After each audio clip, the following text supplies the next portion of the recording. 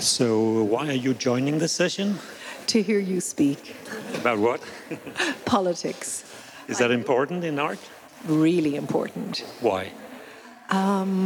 Because it's what kind of, I suppose, dictates our living conditions, our lives, whether you can go down a road or not go down a road, whether you can live with heating and running water, and whether you can go and see your doctor if you need to. Thank you. Monsieur, have you ever practiced self-censorship?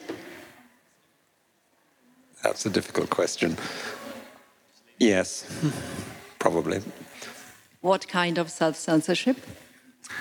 Being careful how I write reports. So you're a writer? Social policy. Why is artistic freedom important? Why? Because everybody is trying to live the best way they can. And being an artist, there is no other way out but freedom. And do you have to deal with this every day in your work? Well, I'm trying. I hope I manage someday. And I'm asking you, have you ever been censored yourself? No, I don't think so. Not from any authority or the government or a gallery or... No, I don't think so, actually, no. You're a free person. Free spirit. Possibly. Is there any kind of art censorship in Ireland? Maybe just around ways to make a living. Sometimes that it censors you from actually being an artist. And do you think sometimes that funding could be tied up to certain kinds of expressions? I think sometimes that there are other parasites that parasite on top of funding that may be allocated to the artists, and I get worried about that. It's a pyramidal thing. What do you expect to get out of this today, sitting here for another 50 minutes? I'm just really interested in hearing about other perceptions on artistic freedom and when artistic freedom is genuinely denied and when there's survival, fights for survival as well. Thank you. I'm Marie Korpe, the former executive director of Free Muse. I was the director between year 2000 and stopped working 2013. And basically, I was, before that, a journalist and worked for the Swedish Broadcasting Corporations and many other organizations. I have worked a lot in so-called developing countries as a journalist. And I joined Free Muse with Marie when we started in 1998, when she organized the first conference. And then in 2013, I took over after her. And so here we are, two basically semi-retired persons, being quite active, doing what we're doing. And thank you very much for the invitation. Thank you, Noel. Thank you, Jane, for organizing this. And it's good to be here because when we worked with Free Muse, we had good collaborations already with Michael when he was in Noel's position. We did a collaboration, I think about 10 years ago, about mobility of artists, because already then that was a big issue, not only in Europe, but also between Europe and the rest of the world. So great to be here. Free Muse last year documented about 1,000 violations on artistic freedom worldwide. Now that may not sound a lot, 3 cases per day worldwide, if we compare to all kind of other human rights violations that we all face these days. But the truth is that statistics always lie. The problem is much, much larger. These are the ones that we could document and verify. It's probably 10-fold, 100-fold further than that. And some people tend to say that art is a luxury. And other people would say it's a necessity. It's something that we need to have in our lives. It's something that can reflect our thoughts and ideas. And that is, of course, also why sometimes it creates problems and conflicts. And before we start running into this, what we'll do is that we have a few slides and we can take them away. We hope to have some kind of interaction with all of you. So you're welcome to stop us or interact in between, and we have a mic down there. But maybe it's a good idea to at least make one definition of what is artistic freedom. Again, there is not one single definition that everyone agrees to, but this is one of the definitions that we have co-developed with the UN, because when it comes to international legislations, you need to have some kind of definition. And as you can see, it's not only a question of you as creators having the right to think freely, to create freely, to distribute freely without threats or violence or whatever, but it's also a question of the audience, the people. The average citizen has a right of access to culture, independent of age, gender, sexual orientation, or whatever. So when we talk about artistic freedom, this is the way it's basically being discussed internationally today with this framework. Then, of course, additionally, because there are issues of remuneration, of authors' rights, and whatnot, we're not going to go into that today. We're basically going to focus on the freedom to express oneself, because once we get into remuneration and authors' rights, we can also stay here for the rest of the day. I don't know if anyone recognizes this painting. Is anyone here who's seen that before?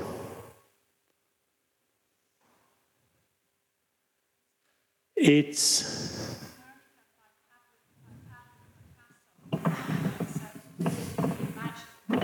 I'm jumping down to you. I need some exercise after lunch. It's a reimagining of Guernica by Pablo Picasso. Right. And it's called Da Furnica. It was produced by a young Danish art student when she was still in Holland. And she took, of course, the idea of Guernica, but put in the context of today with the crisis in Sudan, and at the same time, the media focus on very different topics, such as one particular lady with the surname of Hilton, who ran around with sort of a rather expensive bag. And that is what created the problems for her. Here she is. Now, the bag was the big issue, because Louis Vuitton did not like to be associated with hunger in Sudan or anything like that. So they sued her for using it. And we get really into the center of conflicts between art and brands. And you all know it's there. When can you use it? How can you use it? So being a student and being presented with what they call an ex parte decision means that you're not even in the courtroom. That legislation was made because of violations of trademarks, you know, all the false handbags and watches and whatnot. So the company in France can go to the court and say, we need to have a decision. So they made this decision and told her to pay 5,000 euro per day. I know very few artists who even make 5,000 a month. So that was sort of a threat. But she didn't just stop there. And a lot of other artists started supporting her, saying, this is ridiculous. If you can't even, you know, make use of these things in an artistic way, what can you do next then? So these things came up all kind of places. And Do any of you have one of these bags? It's about the price of a relatively good painting, isn't it? So, finally, several years later, going to the court in Hague, the decision was that, yes, she can do this, she's allowed to do it, it's part of her artistic freedom of expression, and Louis Vuitton had to pay the court costs. But in that process, she was receiving very outright threats from Louis Vuitton. Things like, we have a lot of contacts with galleries, you're never going to be part of those galleries. But there was also an offer, you could join us. Leave this, you're a good artist, and we'll sort of support you. The irony of this is that her T-shirt and this painting is now on the official page of the UN Human Rights Commissioner for Freedom of Expression. So there's some kind of balance in things. Yeah. And did you also mention that she sold the T-shirts in order to be able to buy hospital equipments to send to Sudan? So it was not a kind of private enterprise, but really doing something good. Yes, there is, of course, a lot of controversies around visual arts. And we're not just going to talk about visual arts, but of course, since you are here, we just want to show you very quickly a few examples of recent controversies without really commenting. You can just have a look at them and see, okay, this is the kind of controversies that you can see around here in the past couple of years. This one from Cape Town, which in a way also addresses the issues of the right to history. Who has the right to tell which history and what kind of history should be forgotten?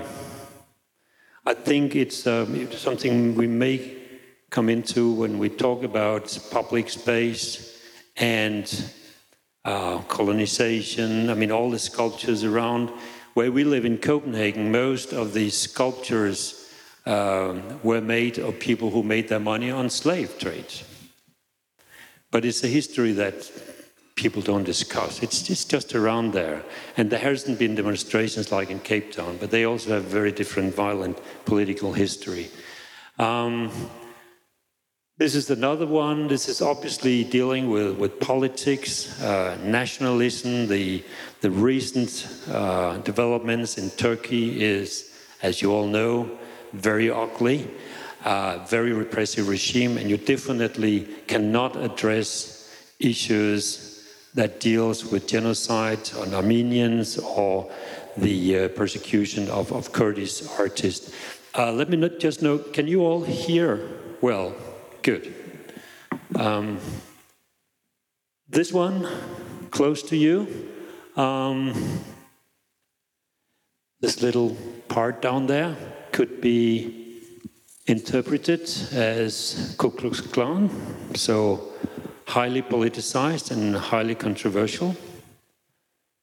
And then you have this one, where these were vandalized not when the exhibition came up, but because the local church invited a representative of the Muslim community. Then that stirred up a lot of issues here.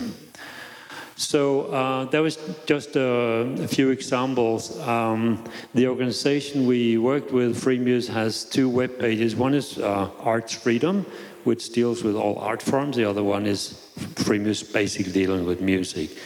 But I thought it might be time to reflect a little bit. Marie, you started with this in 97, organized the first World Conference in 98. What kind of major changes have you seen in this field that we're talking about since you started? Yeah, and then again, this is my personal experiences. You don't have to agree or disagree, but I've observed some changes throughout these 20 years. First of all, Freemuse started with documentation. At the time, there was nothing to find on internet, and of course, at libraries, there were books about censorship during the Nazi era and during Stalin in the Soviet Union, but nothing of so-called contemporary censorship. So we started out with almost nothing, but slowly built up and documented all cases. In the beginning, it was only music, as Ola said, but also mainly reports we picked up from African newspapers or from Asia, from Latin America, from all over the world. But mainly we were documenting cases of musicians from so-called developing countries. Much later, Europe became part of the documentation. It was a political time when it was still the very old Europe there. Today there is a lot of media attention. A lot of papers actually report on music censorship and on any kind of censorship. There was nothing in the beginning.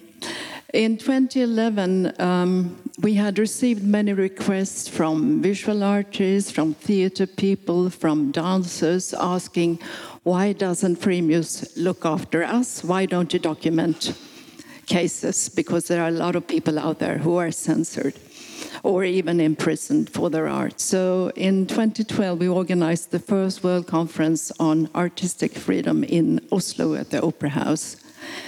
And that totally changed also the focus in Freemuse. We started to work more on policy papers together with UN, etc. But when I look at the changes from a personal level, again, the political landscape has changed a lot since we started.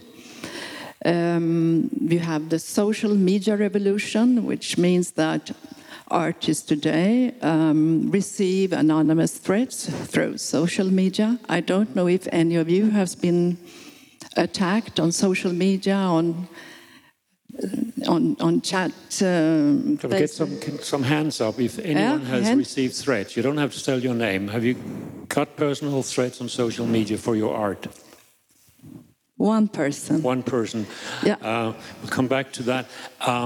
Just to add to that, Marie, the Swedish Cultural Research Institute did a research with visual artists and writers in Sweden.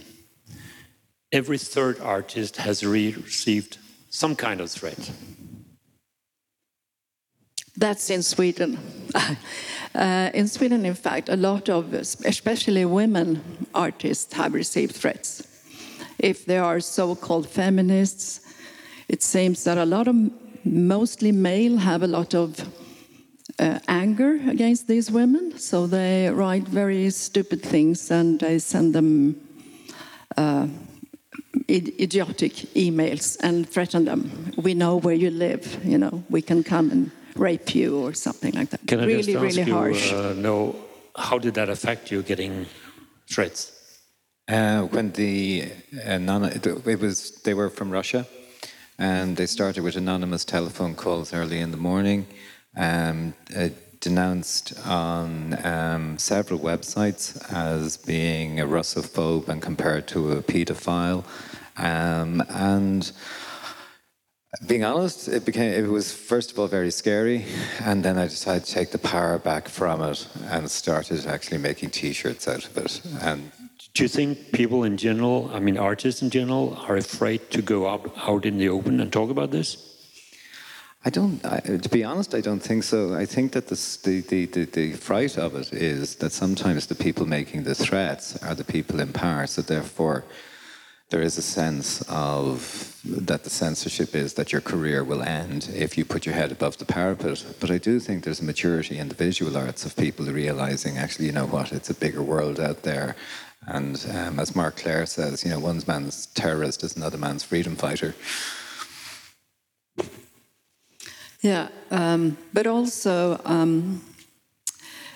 when we started, we had kind of humanistic approach. You know, we wanted to support people who were persecuted, were imprisoned.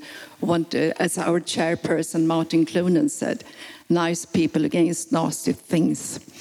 But post, I would say, in a sense, post the Danish cartoons and the Pussy Riot case, there has been not a shift, but a small change that a lot of human rights defenders have become more politicized, and also that a lot of right-wing groups have formed their own human rights centers and human rights conferences. So there is a big change.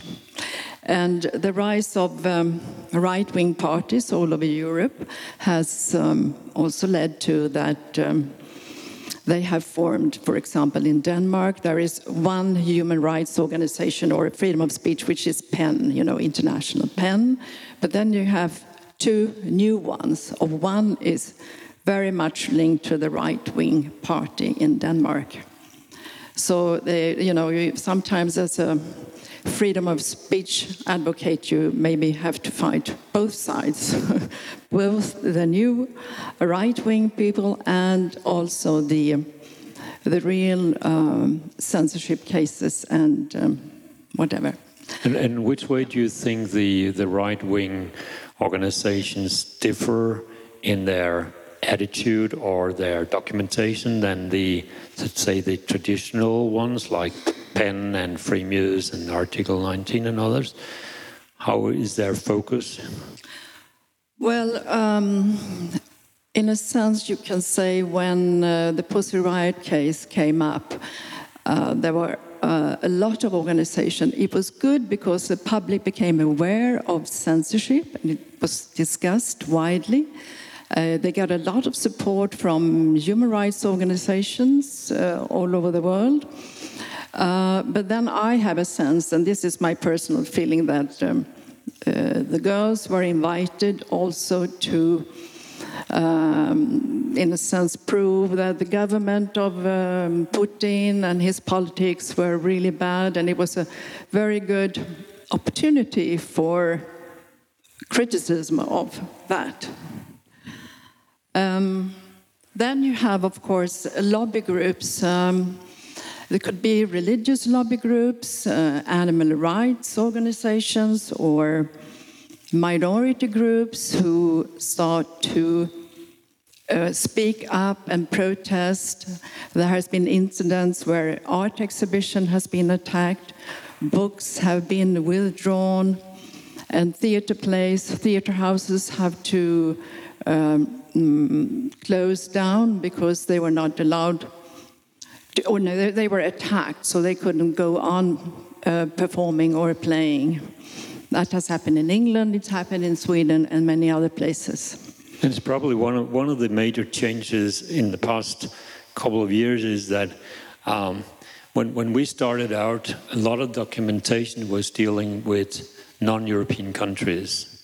And increasingly, we see all these attacks on the arts in Europe as well, especially in Poland and Hungary. And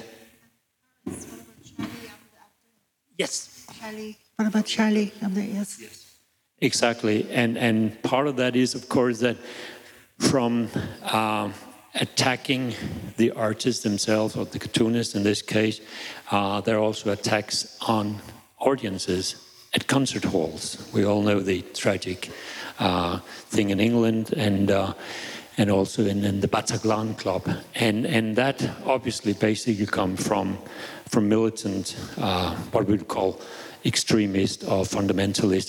It's a very difficult debate. What's a fundamentalist? What's an extremist? You know what I mean. I would say ISIS and Daesh, these people are extreme in their interpretation or whatever they think they are interpreting. But it's obvious that they also benefit with their own people from doing these very illustrious attacks on the arts. And the question is, of course, how does that affect the art scene as such? when you address issues that you may potentially believe could be controversial. If you're a gallery, if you're a museum, if you have a certain pressure group in your neighborhood, how do you deal with that? Yeah, and of course, these protests from minority groups or animal rights groups, it's very good because we live in democracy, so everybody has the right to speak up. But it really creates a lot of problems for the cultural sector and for cultural organizers. But also this enormous attention on the Pussy Riot case and the political agenda around it has, made me ask, yes, this is really a huge story, like the Salman Rushdie case. It made people aware of it and people took action. On the other hand, I started to think, yes, but what about all these other artists who are not highlighted by the media? Who is going to look after them? I mean, there are more artists in more than 70 countries who are censored or of course, one should also remember that not all artists are censored, not at all. It's a minority. And there are those who are really provocative, who want to provoke, and they know that this might lead to imprisonment or it might lead to an arrest. But then you have, I would say, the majority who are absolutely innocent in that. They have no intention to provoke, but their art might be stopped anyway. It seems there is a difficult issue here. I think anyone that works on these issues sometimes also have a conflict with themselves. Do I really want to defend this or that? And when you monitor violations, when you do campaigns for artists, because we and other organizations do these campaigns to support artists who are getting imprisoned, you may not like their art. You have to sort of decide with yourself that you're working for a principle. But even if you're working for the principle, maybe sometimes that principle conflicts with your own ethics, your own ideology. And obviously, you've been working so many years on this, so you have had this thought several times in your career. Yes. Defending free speech is not that easy, Where to draw the line, at what cost, and at the expense of whose pain. And I've just took a very, very brief quote from Ursula Owen, who wrote a fantastic little booklet called Hate Speech. She used to be the editor of Index on Censorship in London, and she was the director for 13 years there. And she wrote, when you talk about hate speech, there are again many definitions of it. And I picked one, which I liked personally.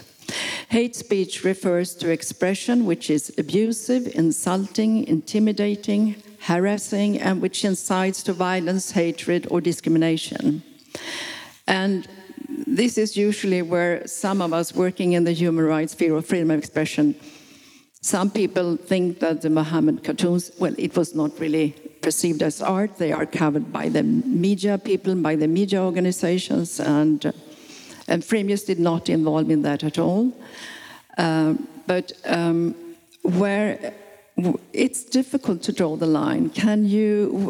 Personally, I believe in coexistence, and I don't really understand where all the anger comes from amongst those people who are filled with hatred against artistic expressions. I believe that not a duty, but maybe at least journalists, of which I am one, and there are also artists, that you can question those in power, not those without power. That's my belief. As the latter, I would always say to question those in power is good, but to question those without power can often lead to hate speech. So. And as you said, the definition of hate speech is really very vague and different from countries to countries. Obviously, there is one definition in Ireland, And there is another thing in Ireland, which is the blasphemy. And Michael, you thought a lot about blasphemy over the years and whether there should be limits. There is a blasphemy legislation in Ireland. Is that a good thing? I don't think so. When it was brought in, the government, I think, were lazy. They said that there was something in the Constitution which required them to have a blasphemy law, and that not to have it would mean having a referendum not to have it, and they didn't want to have a referendum at that time. It hasn't made a huge impact here, thankfully, and it was surprising that the churches, including the Muslims, didn't want it brought in. They said that anything that they would be concerned about would be covered by the hate speech type of legislation that was already in place. They didn't see the need for a blasphemy law. And the danger that I saw for it at the time was, a good few years ago, there was a cartoonist in Austria who, Ludwig Lahar, I can't remember his name.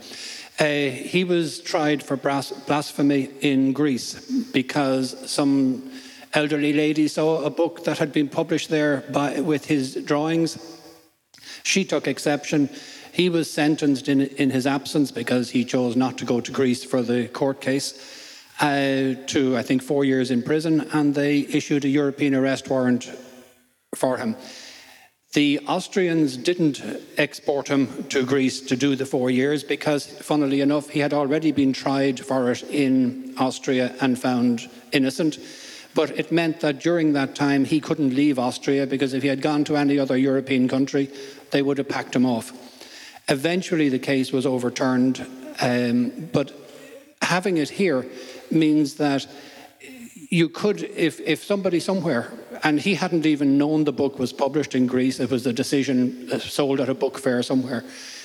If your work upsets somebody in another country, in Romania or wherever, you can be tried without being there, found guilty for blasphemy, and because we now have a blasphemy law, it's an offence that exists here, you will be shipped off to Romania.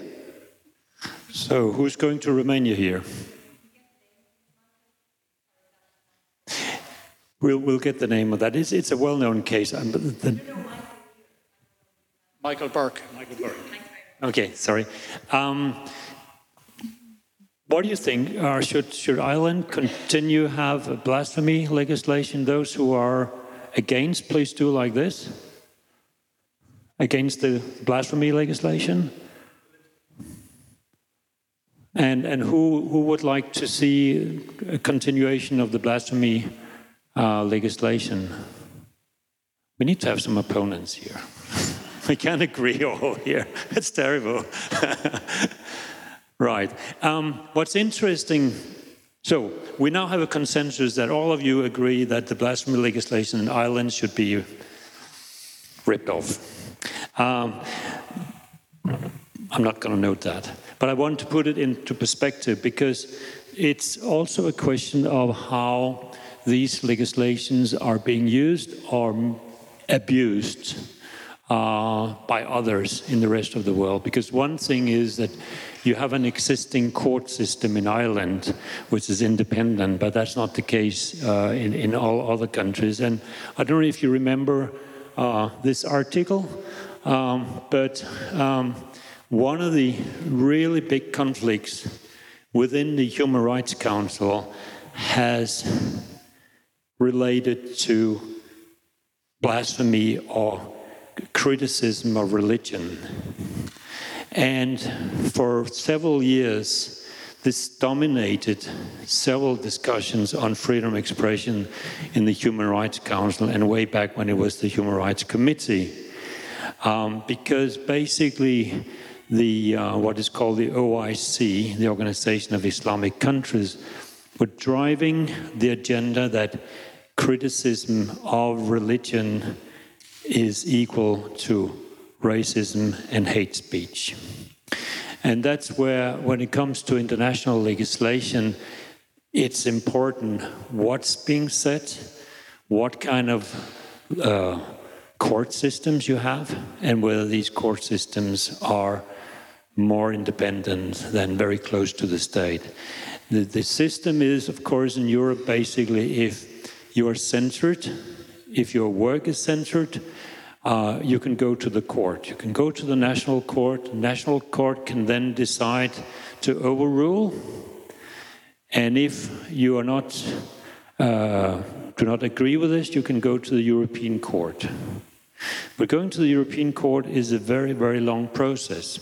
And the European Court is also dealing with Russia and Turkey. And there are very few cases where artists have gone all the way from the national court to the European Court. One of the artists is the musician in Turkey, Ferhat Tunç. He's got around 20 court cases, as far as I remember. I can't really keep track anymore. And it's also always something about terror or this or that. He's a Kurd, so he addresses Kurdish issues. And in one of the decisions of the court in 2003 in Turkey, he was convicted for propaganda for terror, which basically means that he says the Kurds have the right to their language and their music and whatnot. 10 years later, there was a decision in the European Court that Turkey had to compensate him. But then, what about the next 20 cases? But at least we have the system. It doesn't mean that Turkey or Russia then agrees to the verdicts. They may pay very small compensation, and in the meantime, they can keep the artists going in and out of courtrooms for whatever's happening. And what's worrying is if this tendency is spreading to countries like Hungary or Poland. What's happening basically in these countries is that the regime gets rid of any artists that are not pro-regime in the cultural institutions, in the national theaters, in educational systems, and they cut away the funding. You have been editing quite a number of articles from all over the world, and Poland was one of these countries where you had an article about censorship and funding, wasn't it? Not only funding, Okay. I mean, it's all over. Sometimes, for example, in Turkey, the Theatre Institute of Ankara University was, they were trying to close it, so they fired more than 2/3 of the staff who had built up the Theatre Institute. And then you have the few left who tried to keep it alive. But it's not easy because you destroy a whole history and the whole theatre institution and the knowledge and research on theatre. And it was also the basis of many of the actors in Turkey. Censorship in general, of course, has a huge impact on the cultural industries, on the artists, on the audiences. But sometimes maybe it can also work the different way. I don't know if you read the morning paper today about J.P. Donlevy and the Ginger Man. He wrote that many years ago it was banned in Ireland, but he sold 45 million copies. So maybe actually for the book and for the publishers, it was a very good thing to be banned. There's nothing like black and white situation. And of course, we've also, in our work, experienced that artists that have been banned have somehow been put up on a stage where they might not necessarily have the capacity to deal with all these issues. There is, as some of you may know, a system in Europe of so-called safe haven cities. It's cities that host an artist for 2 years. They provide an apartment, a stipend, and connect to the local art scene, whether it's music or visual arts and whatnot. And some of the artists who come from maybe not a traditional professional artist background. You know, for instance, a street rapper in Morocco who is basically just got in clash with police suddenly has to deal with all the expectations coming to a city that's hosting the artist. They want the artist on the platform. and to make talks and analyze. And the guy, it's frequently a guy, has maybe basically just made a couple of lyrics criticizing police violence. So there are several issues from that side of the table where we are also sitting, where you have to deal with personal issues and sometimes tell organizers that, well, we know you would like to put this artist on a big stage, but that artist is not fit for a big stage. He or she is not ready for that. And that's where the media syndrome sometimes come in. Marie was mentioning the Pussy Riot. It was an obvious case for the media, very interesting, but they never wrote about an artist who was rotting in a prison in Cameroon for 3 years. That's of course, the way media is working. But coming back to why there is censorship, these are sort of the basic issues behind the attacks and threats on art. And what's frequently not spoken about is the gender perspective, that the fact that if you are a woman doing your art in many countries, including here, you will have a particular pressure on you. And they will abuse you in a different way than they abuse the men. Some of you may remember when the American Dixie Chicks, the country band, was performing in London, and they made a criticism, not really on the war on Iraq. They simply said, we're from Texas, we're not proud of being from Texas. That's where Mr. Bush came from. And the kind of insults they received, apart from you are a slut, you are this, you are that, it was very much targeted towards their gender, and it kept them silent for a couple of years. Any comments to these issues? What do you feel are the most pressuring in regards to threats on artistic freedom? Because we haven't talked about funding, arm's length principles. Anyone who wants to make a comment at this stage? Yes. In Northern Ireland, we would have an awful lot of political and religious intervention that would sort of take control and censorship from local councillors who dictate what can be shown in art centres, etc. So from our end, I think political and religious is very much up there. Can I ask your name? Sorry, Deirdre Robb. Have you experienced any of this? Not personally, but I also work in the Arts Council, so I know artists who've been impacted by it. And do you feel that the Arts Council are considering, when they do funding, maybe this is a little bit too controversial? They may not talk about it openly, but... No, we embrace it. Good. My name is Lisa and I'm an artist. And you were asking, about what do I see as the biggest threat. I think it's the subtle thing of, art spaces are expected to be child-friendly, family spaces in Ireland now, and the amount of artists that I know have had work subtly refused. Do you know what I mean? It's just, whether it's around Repeal the 8, whether it's around gay issues, whether it's around a lot of things that people are still not very comfortable with. I know I've had videos turned off. I've had lots of things happen, and I wouldn't bother saying it. It just kind of makes me self-censor and think, something, I'll just keep that work to myself. But I do know that that's happening a lot. And I suppose for me, I've worked a lot with writers, and I would have been very involved in things like Writers' Week. And I've shown work. And I remember doing a painting about a transsexual, and I remember somebody being really, really offended. And I was introducing writing at the same event.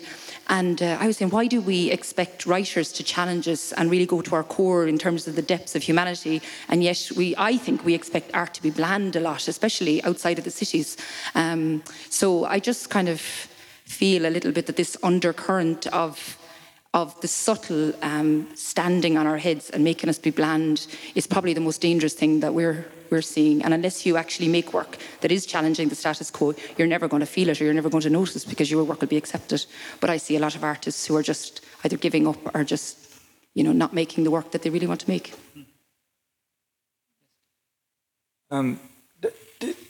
It's not so much about my practice, but I don't do a lot of social media, but I have a Twitter account, And at the heading of that, it says tweets about light, lenses, and liberty. Now, I have been advised by someone who's trying to help me actually make an income out of my art to not be tweeting quite so much about the liberty aspects. So that amounts to basically a self-censorship. Either I create a new identity that's just about the light and the lenses, or I tell it how I think it is. And your name? Walter. Do you think there is a need to talk more about this in Ireland? Or, I mean, is this common knowledge? Yeah, I'm actually quite angry about it, because why do I have to... Sorry, do you mind just moving out a little bit? Why, yeah, no, it tickles. Got a beard. Which part of the beard? All right. So my point is... That'll do. Will I hold it? How about that? Yeah. Just to speak down in it. Yeah, I'm kind of... It's never going to be a rock star, because then you need to have it up here. Light and lenses. All right. It annoys me because I believe we are all political animals, and there's no reason why we should cut that off. It doesn't mean that our work has to be political, but it shouldn't, just because we want to work and we want to be... You know, it's the galleries, you know, it's the local councillors, it's things like that. If people are going to see my work or hear about me and wonder, will I give this guy a commission? Let's find out a bit more about him. Put me into Google, find something I said on Twitter and think, ooh, I don't agree with that. That's the end of that commission. I think there's a very real problem there. I don't know how to answer it. Thank you. Well, I think one of the main problems in Ireland really is the fact that so much funding comes from local authorities. So, like I've been told, that proposal would never pass, you know, because it was political. So that they're trying to, well, that does really affect a lot of artists, I feel. What's the problem that it's local funded? County councillors are quite conservative. So, a lot of, you know, for a lot of grants in Ireland are done per county. So, in your region, it's usually the local councillors who might have no interest in art. They would have a big say in who's selected, and their views would be quite conservative. Well, particularly if you're criticising public policy and things on like civil liberties and stuff like. They don't like to be. Or there was artists in exhibitions that I was involved in, and they were criticised because they had photography of homeless people. So this wasn't supposed to be... They had to remove the work from the show, and that was in a local county council office. And your name? Joyce Duffy. We talked earlier about the discussion and the controversies in public space. Have any of you experienced controversies of your artwork being in public space and people either damaging it or criticizing it or discussing it? I mean, after all, we also want art to discuss issues. No one, yeah. Coming over here. Yes, my name is Mary Duffy, and I've lots of experience of this. I was a performance artist and worked with photography. I've no arms, and sorry, I don't have a beard, but... It's because it doesn't amplify so well. Okay, all right. So, I did most of my work abroad for that reason. I no longer work in performance art or photography. And, I have I was banned in Japan, and there was a protest in Carlisle. And, anyway, it was good for funding. That's all. But have you also been personally abused by performing in the public? Yes, the naked body is very threatening, shall we say. But anyway, yeah. So... Do you ever get provoked by anything in the public, like a statue or a sculpture? Because after all, we all reflect on things we see. And I mean, I get more offended by advertising in the public space than I do by the art. Sorry, was that a question? Sorry, I don't know what the question is. The question is whether you personally ever feel that you are getting offended by public art. well, challenged, I'd call it. Yeah. Anyway. Thank you. I don't think we have a lot more time, like 5 minutes, something like that. Just put up this one. The effects. That one of the really, really difficult things for whether you're an organization or you're a researcher to really understand what those effects are. We've just listed a few things here that we feel are important to address. Frequently, when you talk with politicians about censorship, they would not necessarily be very interested or would know one case like Maria was mentioning, the Pussy Riot or something. It's different when you talk, as you know, with politicians about money.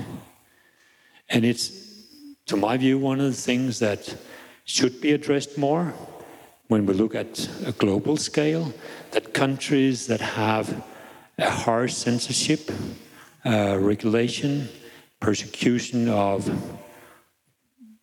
police or military, whatever, are basically also those countries where the cultural industries do not really get to the level where it could be. After all, if we look at Europe and the US, the culture economy is huge.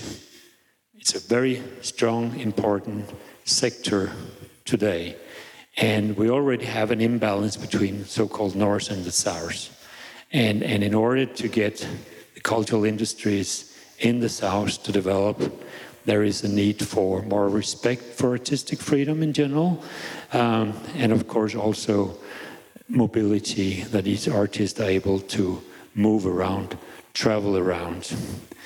And of course we're in a situation where one of these things, as we say, sterilized debates on human, social and political issues. Increasingly in many countries, you see that people are afraid to address certain issues because they feel maybe they will be attacked or that they should take special care. And that's to me, a very fine balance between hate speech and addressing issues the way they are and discussing it in the open. So I think all of us, including the audience, has some kind of obligation to defend the right to express ourselves freely. Marie, would you like to add more here? Okay. Shall we could talk for hours, but shall we stop here and then thank you very much for attending and good luck with the rest of the day.